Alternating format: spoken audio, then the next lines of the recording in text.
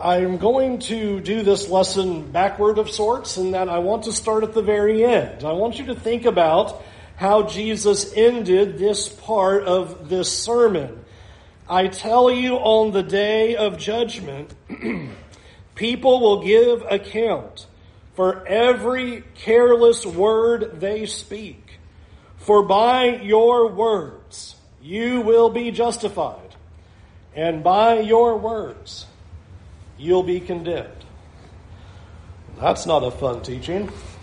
That's a little startling. Every careless word you're going to be judged by, and you will be justified by your words, or you'll be condemned by your words. Well, I want to spend some time talking about how that could be possible. How is it possible that Jesus could draw this conclusion for us, that by our words that we speak, we will either be condemned or we would either be justified? And ultimately, as we come to the end of this lesson, I think you'll see an important tie-in to what we just did this weekend in the necessity of gratefulness and thanksgiving to God. But to understand this declaration, we need to back up and get a little bit of context. Reverse in your text in Matthew 12, go all the way back to verse 22, and notice what we have happening there. Matthew 12 and verse 22, we're told that a demon-oppressed man who was blind and mute was brought to him, and he healed him, so that the man spoke and saw. And all the people were amazed and said, "Can this be the Son of David?" An amazing miracle happens here. A stunning miracle. Here is this demon-oppressed man. He is blind and he is unable to speak. And Jesus is able to heal that man. And as we've been going through the Gospel of Matthew, you would think that the rest of this paragraph would be all about this healing. How amazing that is. The people are asking, is this really the Christ, the Son of David, the Messiah, the Savior that we've been long awaiting for? Is this the one that we've been looking for? But I want you to notice where this account pivots, and that's in verse 24. But when the Pharisees heard it, they said, "It is only by Beelzebul, the prince of demons, that this man casts out demons." I think you note that this is, right out of the gate, one of the most ridiculous accusations that you could possibly encounter. Jesus heals someone. The people are questioning, man, this might be the one we've been waiting for. This might be the Messiah. This might be our King and Savior. And you notice that verse 24, the Pharisees are hearing this being said. Is this the Son of David? Is this the one? And so what they do is they spend their time saying, no, he can't be the Messiah. He can't be the Christ. He's not the Son of David. He's not our long-awaited Savior. Instead, the only way that he is able to do this is because he has the power of Satan. And I think it is fascinating that this becomes their answer, because it is completely illogical. And Jesus is going to show that in just a minute. This is perhaps one of the most ridiculous arguments you can make. Yes, I am stopping the power of Satan by the power of Satan. I am undoing Satan's power because of the power he gave me. That is absolutely untenable and completely ridiculous. And that's why Jesus is going to say, every kingdom divided itself is laid waste. No city, no house divided against itself can stand. That is just absurd. Anything that is fighting against itself is not going to make it. But I want you to think about something here for a minute before we push on in what Jesus says in his rebuttal. I want you to see that many, many, many times in the Scriptures, you are going to see people reject Jesus not on the basis of logical arguments. And I think that's more important than you think. Because sometimes what we think is, if we could provide enough logic and reason to somebody, They will clearly believe, fall down, worship God, and they'll be a Christian.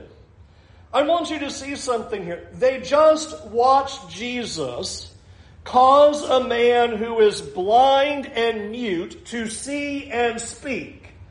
And they said, well, that can't be from God. That's clearly not the Christ. That clearly must be wicked. That must be from the base of evil. That's from the power of Beelzebul. That's clearly from Satan. It is an irrational argument. One of my favorites of that you might remember, it's recorded for us in the Gospel of John. Jesus raises Lazarus from the dead. You remember what the enemies now want to do? They all don't bow down and go, wow, resurrection, unbelievable. He was dead more than 3 days ago. We need to follow him. They say, we need to kill Lazarus. We can't have that evidence walking around. We can't have that being a testimony about this guy, so let's kill him instead. Here's my point. People don't reject because of logical arguments. That's not the issue. The issue is not, well, I've got this really great logical sound argument, and that's true even today. Just read the books. It always cracks me up. Is it Bart Ehrman, I think? How did it all start? Well, there was this alien thing that, that's logic and reason. And I still always say, where did that come from? Okay, let's say you're right. That had to come from somewhere too. Something came from somewhere. It's not about logic and reason. And that's what's happening here. This is a flat-out denial of Jesus in the face of plain evidence. And their reasoning is not logical. So what Jesus is going to do in this response is make a very important point. It is the point that we're going to observe throughout this lesson this morning. Fruit says something. Fruit says something. Watch what Jesus does here. Verse 26. And if Satan casts out Satan, he is divided against himself. How then will his kingdom stand? And if I cast out demons by Beelzebul, by whom do your sons cast them out? Therefore, they will be your judges. But if it is by the Spirit of God that I cast out demons, then the kingdom of God has come upon you. Or how can someone enter a strong man's house and plunder his goods, unless he first binds the strong man? Then indeed he may plunder his house. Here is Jesus making a very simple but very important observation. Casting out demons means that the kingdom of God has come. In essence, casting out demons does not mean I am working by the power of Satan. That is ridiculous. No house, no city, no kingdom can stand. Satan cannot stand if that's what I'm doing. No, it's actually the opposite. Since I am casting out demons and fighting the power of Satan, therefore we see that the kingdom of God has come. And he proves that by using an illustration in verse 29. You only can plunder the strong man's house once you've bound the strong man. Now notice he doesn't give an explanation. You're supposed to draw the conclusion. Since I'm casting out demons, I've bound Satan. I've gone into his house, I've bound him, and that's what you're seeing. The fruit says something. And my fruit of casting out demons shows the kingdom of God has come, Satan is bound, and I'm the one in charge. And so you see this very important picture, and I want us to appreciate Jesus saying these words here, to say that he has come and bound the strong man and has plundered his house. The New Testament writers will key in on that and explain that idea, like the Apostle John. The reason the Son of God appeared was to destroy the works of the devil. Please think about that idea. He came, bound the strong man, and plundered his house. And here's John saying, here's why he came. He is destroying the works of that strong man. He is plundering that house. Or Hebrews 2, verse 14. Since therefore the children share in flesh and blood, he himself likewise partook in the same things, that through death he might destroy the one who has power of death, that is the devil, and deliver all those who through fear of death were subject to lifelong slavery. I love this one. The reason Jesus has come is to destroy the one who has power over death. Satan has power over death, and Jesus goes, I just ripped that away from him so that you have no reason to fear death anymore. I have taken that power from him. No reason to fear, no reason to be in terms of that lifelong slavery and fear of death. I've taken care of that for you. And that's what even the Apostle Paul will say in 1 Corinthians 15, verse 56. The sting of death is sin, and the power of sin is the law. But thanks be to God who gives us the victory through our Lord Jesus Christ. When Jesus comes and says, I have bound the strong man and plundered his house, that is a really big deal. And the point that Jesus is trying to communicate is his actions say something. Him casting out demons, him healing people, healing the blind, healing the mute, is a statement. That fruit is saying something, and it's saying he has victory over Satan. He has victory over death. He has victory over sin. He is in complete control and in complete charge. They don't accept that. They're looking at him going, we can't believe that. And Jesus says it's quite evident what this means. It is quite evident that I have this power. And so the fruit that Jesus is showing shows his victory then over Satan. Now, hold on to this idea for a minute. This fruit says something, comes back in a minute. But there is this, what I will call interlude warning that happens right here. And it's a very important warning. Notice what Jesus does here in verse 30. Whoever is not with me is against me, and whoever does not gather with me scatters. Therefore I tell you, every sin and blasphemy will be forgiven people, but the blasphemy against the Spirit will not be forgiven. And whoever speaks a word against the Son of Man will be forgiven, but whoever speaks against the Holy Spirit will not be forgiven, either in this age or in the age to come. All right, pretty simple, at least to start. Verse 30, you're either with Jesus or you're against him.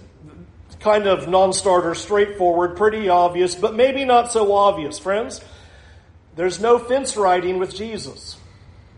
There's no middle ground. There's no neutral. You either are with him and working for him, or you are against him and working against him. He makes that abundantly clear. Your choice. Where are you? No middle ground. No neutral. Either for him or against him. Either working for him or working against him. But notice what he then does in verses 31 and 32. Here Jesus says, every sin and every blasphemy that is proclaimed against the Son of Man will be forgiven. Now, we usually don't want to read that part. We get to the other part where we're really stuck. And then blaspheming the Holy Spirit is not going to be forgiven. Hold on to that for a minute. Don't miss the good news right here. Notice that Jesus said in verse 30 and in verse 31, verse 31 and verse 32, every sin. That's worth underscoring. Every sin and blasphemy will be forgiven, people.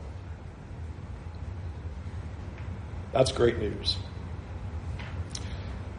Everything we've said and done, forgiven. No loophole.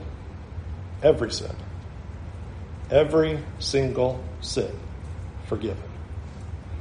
Great news. That's why Jesus is here. That's why he has come. This is what he's showing by his power. Why is he healing? Why is he casting out demons? To show he has authority over Satan, sin, and death. To show he has gone into the strong man's house and bound him up and plundered his goods. He's trying to show every sin can be forgiven through Jesus. So this is where everybody gets stuck. If I had like top 5 questions asked through the website, or top 5 questions preachers get asked, definitely this one is on the top 5. Have I committed the unforgivable sin?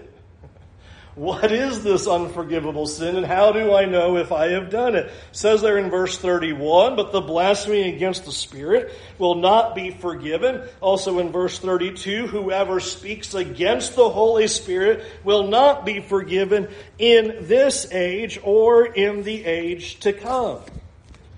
All right, so what does that mean? Well, let's take a step back and think about what has just happened in this scene for Jesus to bring this up. What has just occurred? We have just read a paragraph that should have been a paragraph of amazement about the power of Jesus to heal this demon-oppressed man who was blind and was mute.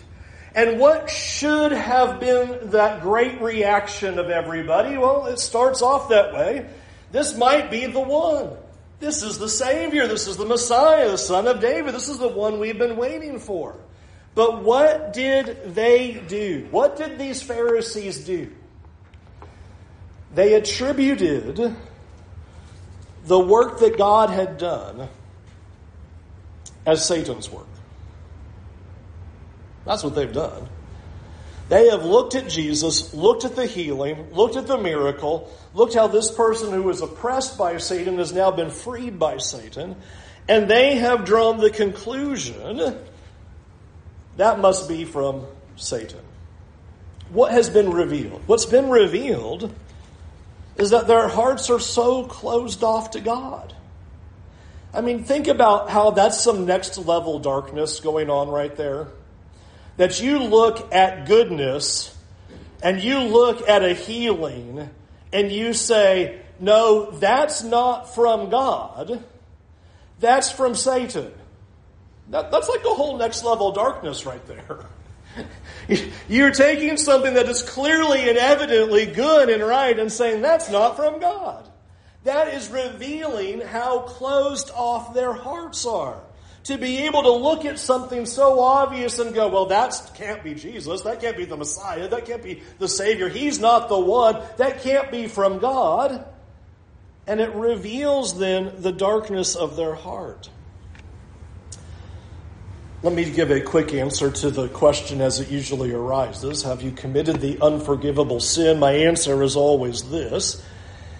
If you're asking the question, you haven't. If you're asking the question, you haven't. Why? Because you still care. You still care about God. You still care. Your heart is not so closed off that you go, I don't care. Doesn't matter to me, whatever, doing whatever, irrelevant to me. You still have something within you that has a concern about the things of God. These Pharisees don't. Again, how darkened, how separated are you to say healing this man is from Satan? And that's ultimately what is being shown here. And I want you to think about what the Pharisees are doing here. Is not only having this heart that is so close to what God has done as you see in Christ so that you would say it's the power of Satan. They're unwilling to consider what Jesus is even doing. It's so dismissive. Notice the prior verse was the people going, is this the Son of David? We need to consider what he's doing. That might be something. The Pharisees are not going, we need to think about this. We need to analyze. No, they're just saying, no, outright dismissed. No consideration. No thought. No concern. No chance. He's not the one. Don't believe it. It's all from Satan. And I want you to think about how the Pharisees are doing what verse 32 is saying. It says, anyone who speaks against the Holy Spirit will not be forgiven in this age or the age to come. What Jesus is doing are these restoration works. He is restoring people. He is renewing people. He has come to redeem people. He is returning people to God. This is the great work of what was promised in the Holy Spirit, was that when the Spirit comes, it's going to be a time of refreshing and renewal and restoration. And Jesus is showing it through his works. I am healing people. I'm restoring them. I'm renewing them. I'm forgiving sins. Here is this great restoration. And what are they saying about that restoration and renewal? It's satanic. And Jesus goes, you can say what you want about me and be forgiven, but if you look at my works and say that's from the devil, you don't have a chance. You don't have a chance. If you can't see my restoring, healing work is from God, you're never going to see anything. And that's why they're not going to be forgiven. And that's the whole point of what he's driving at right there. Every sin will be forgiven. But a heart that is so closed off to God, that looks at the good works of God and says, that can't be from God, is never going to be moved. It's never going to be changed. That's why he gives this warning here. But I told you to hold in your mind, he comes back to this big idea. Fruit says something. Look at verse 33. Either make the tree good and its fruit will be good, or make the tree bad and its fruit will be bad. For the tree is known by its fruit. Catch that idea? Fruit says something. Good fruit comes from good trees. Bad fruit comes from bad trees. Verse 34. You brood of vipers. That had to go over well. You brood of vipers, how can you speak good when you are evil? For out of the abundance of the heart, the mouth speaks. Here's a big point that Jesus is communicating. What comes out of your mouth is what's in your heart. Fruit says something. And your words are the fruit that reveals what's in the heart. And that's why he's challenging them. You really think you're good? Look at what you just said. You just said Christ is doing works by the power of the devil. You're not good. Your words reveal your heart. Your words are revealing the tree. That fruit that just came out of your mouth says something about who you are. And that's why he can say in verse 35, the good person out of his good treasure brings forth good, and the evil person out of his evil treasure brings forth evil. What comes out of a person ultimately begins with what's inside. I'm sure I've said this a few times, but it always cracks me up when people will say, yeah, I know I said those things, but that's not what's within me.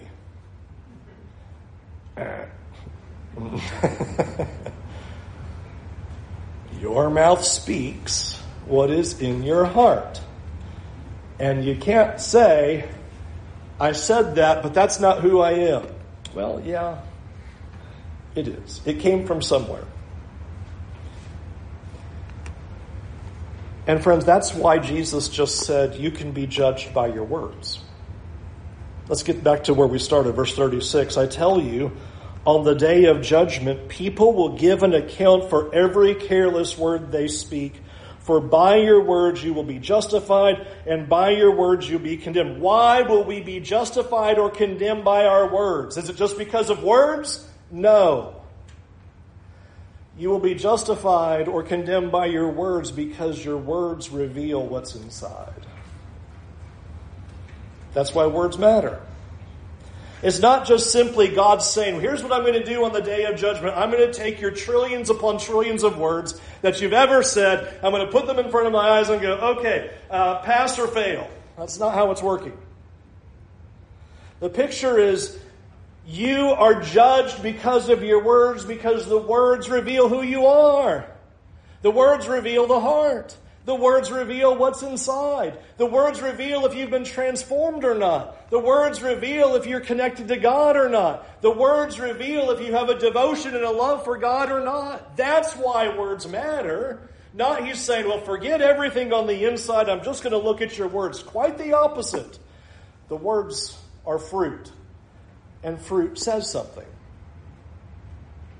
So, A couple applications I want to make. Number one, the goal then is not to clean up our words.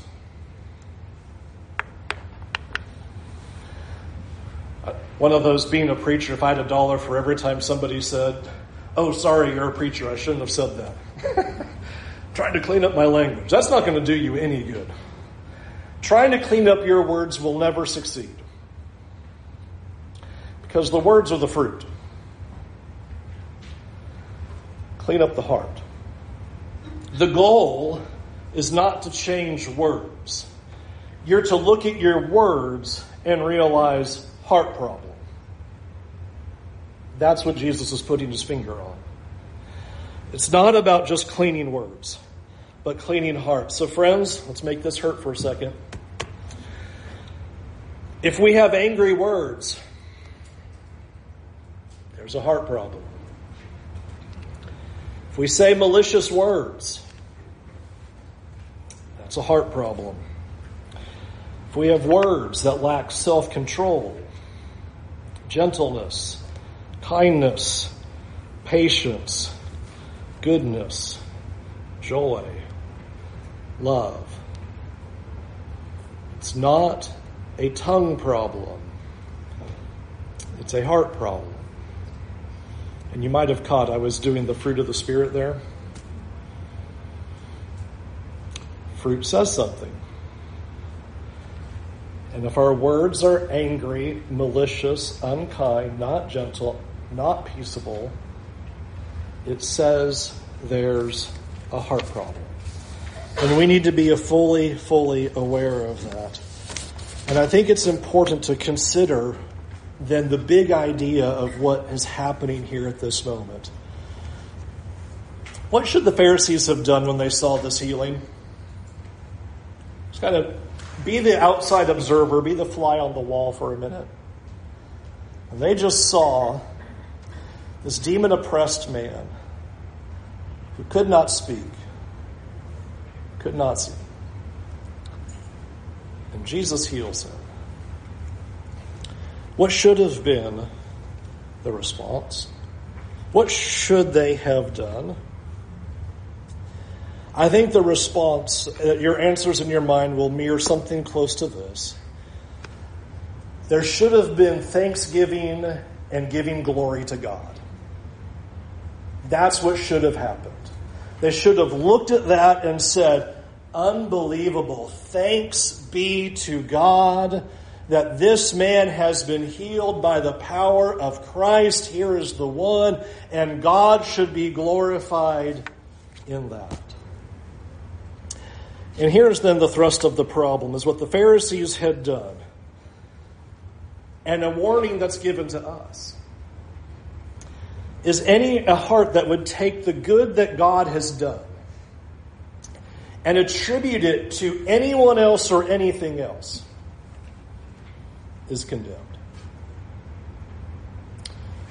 To take the good that God has done and apply that goodness to anyone else or anything else but God is exactly what this text is talking about. Exactly the concern that Jesus has. It's exactly the warning. If I had time, but I'll let you run your race in your mind for yourself personally. How many times do good things happen and we go, boy, it's sure a good thing I'm so smart.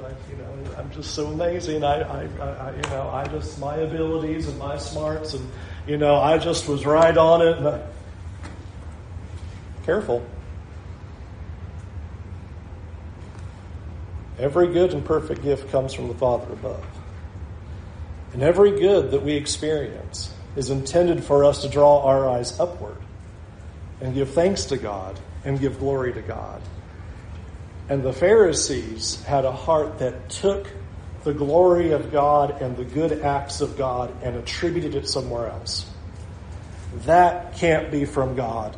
That's got to be something else. And that's why they were condemned. And so, friends, I want us to consider by thinking about how fruit really does say something. And I want you to just take a moment and think about your fruit. And here we had just this weekend of a time where we could be grateful. And we just said that the problem that we see with the Pharisees is they saw the good hand of God and the amazing works of God, and they were not thankful to God and instead attributed it somewhere else. And you all agreed, you all nodded with me, they should have been thankful to God and glorified God. And that's what we need to be doing as people of God. Be thankful to God for your family. I know. Broken and messed up as it is, I know, I got you.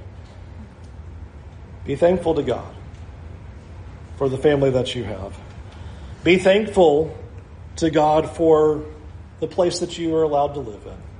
I know it's not a mansion. I know it's not 10,000 square feet. I know it's not marble laid. Be thankful for where you're at and enjoying the good gift that God has provided to you. Be thankful for your wealth. I know you only have 2 pennies and no more. You can barely find those and rub them together. Be thankful for what you have. Be thankful for the wealth that God has given to you, for you to enjoy, to spend, to use, to share, to give to others. Be thankful for the riches that God has given to you. Be thankful to God for all the small things in your life. Think about all those small things, because even those small things are the daily blessings that God gives to you. Look at those things that God does, things that seem so insignificant, and attribute glory to God and give thanks to God for that. And be thankful to God for the hope that's in Jesus Christ, because that's the most important thing.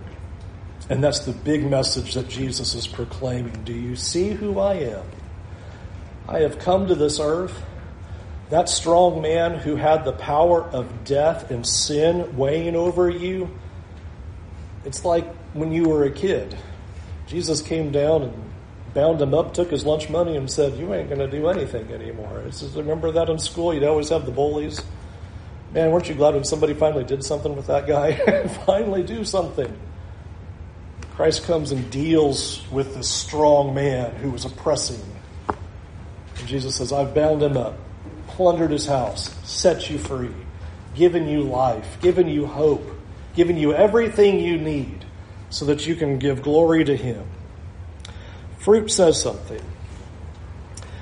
What are we saying? And what are we showing our hearts to be filled with? Let's go to God in prayer. Heavenly Father, Lord, we know that you have given us so much. You have blessed us with so much. And all of us, to varying degrees, have the ability to come before you and to thank you for what we have. How you have blessed us with people in our lives, and how you've taken care of us, given us the provisions that we need, that we are able to eat and drink, that we are able to have shelter, and that we are able to enjoy what you have granted to us. Lord, I pray that you would forgive us for when we have not been grateful for what you have done. And Lord, I pray that you would forgive us for when we have attributed these good gifts to anyone else or anything else. And Lord, I pray that you would transform our hearts in such a way so that the words that would pour out of our lips would always be the fruit of thanksgiving and glory to you. Lord, forgive us for angry words. Forgive us for malicious words. Forgive us for words that reveal our lack of self-control, our lack of love, our lack of joy, our lack of peace, our lack of patience, our lack of kindness, our lack of gentleness. Lord, I pray that you'd forgive us of those words. And Lord, help us to see when we say those words that we have something deep within us that needs working on. And Lord, help us to press into you in those times. that you would heal our hearts, transform our hearts, so that we would speak the words you want us to speak. Lord, thank you for the amazing restoration works of your Son that show that we can be healed, that we can be saved, that we can be forgiven. And Lord, we long for eternity with you. And so help us in the days ahead to speak words from pure hearts and pure lives. In Jesus' name, amen. So we'll sing an invitation song, and we invite you to come to Jesus this morning, the opportunity to give your life to him and allow that transforming work to begin that process. Repent of your sins, turning away from sin and evil and selfish desires, and determining today that Jesus Christ is your Lord and Savior, whom you will follow and serve all the days of your life ahead. If you have not been immersed in water for the forgiveness of your sins, to make that a priority today, to begin your walk with Jesus this very day, would you let us know if you want to do that? Talk to me afterward, talk to someone next to you, or you can come forward while we stand and while we sing.